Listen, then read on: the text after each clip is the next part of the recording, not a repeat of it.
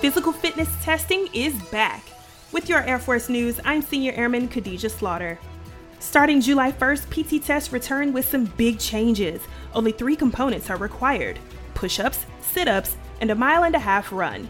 Maximum push-ups and sit-ups will now be awarded 40 total points.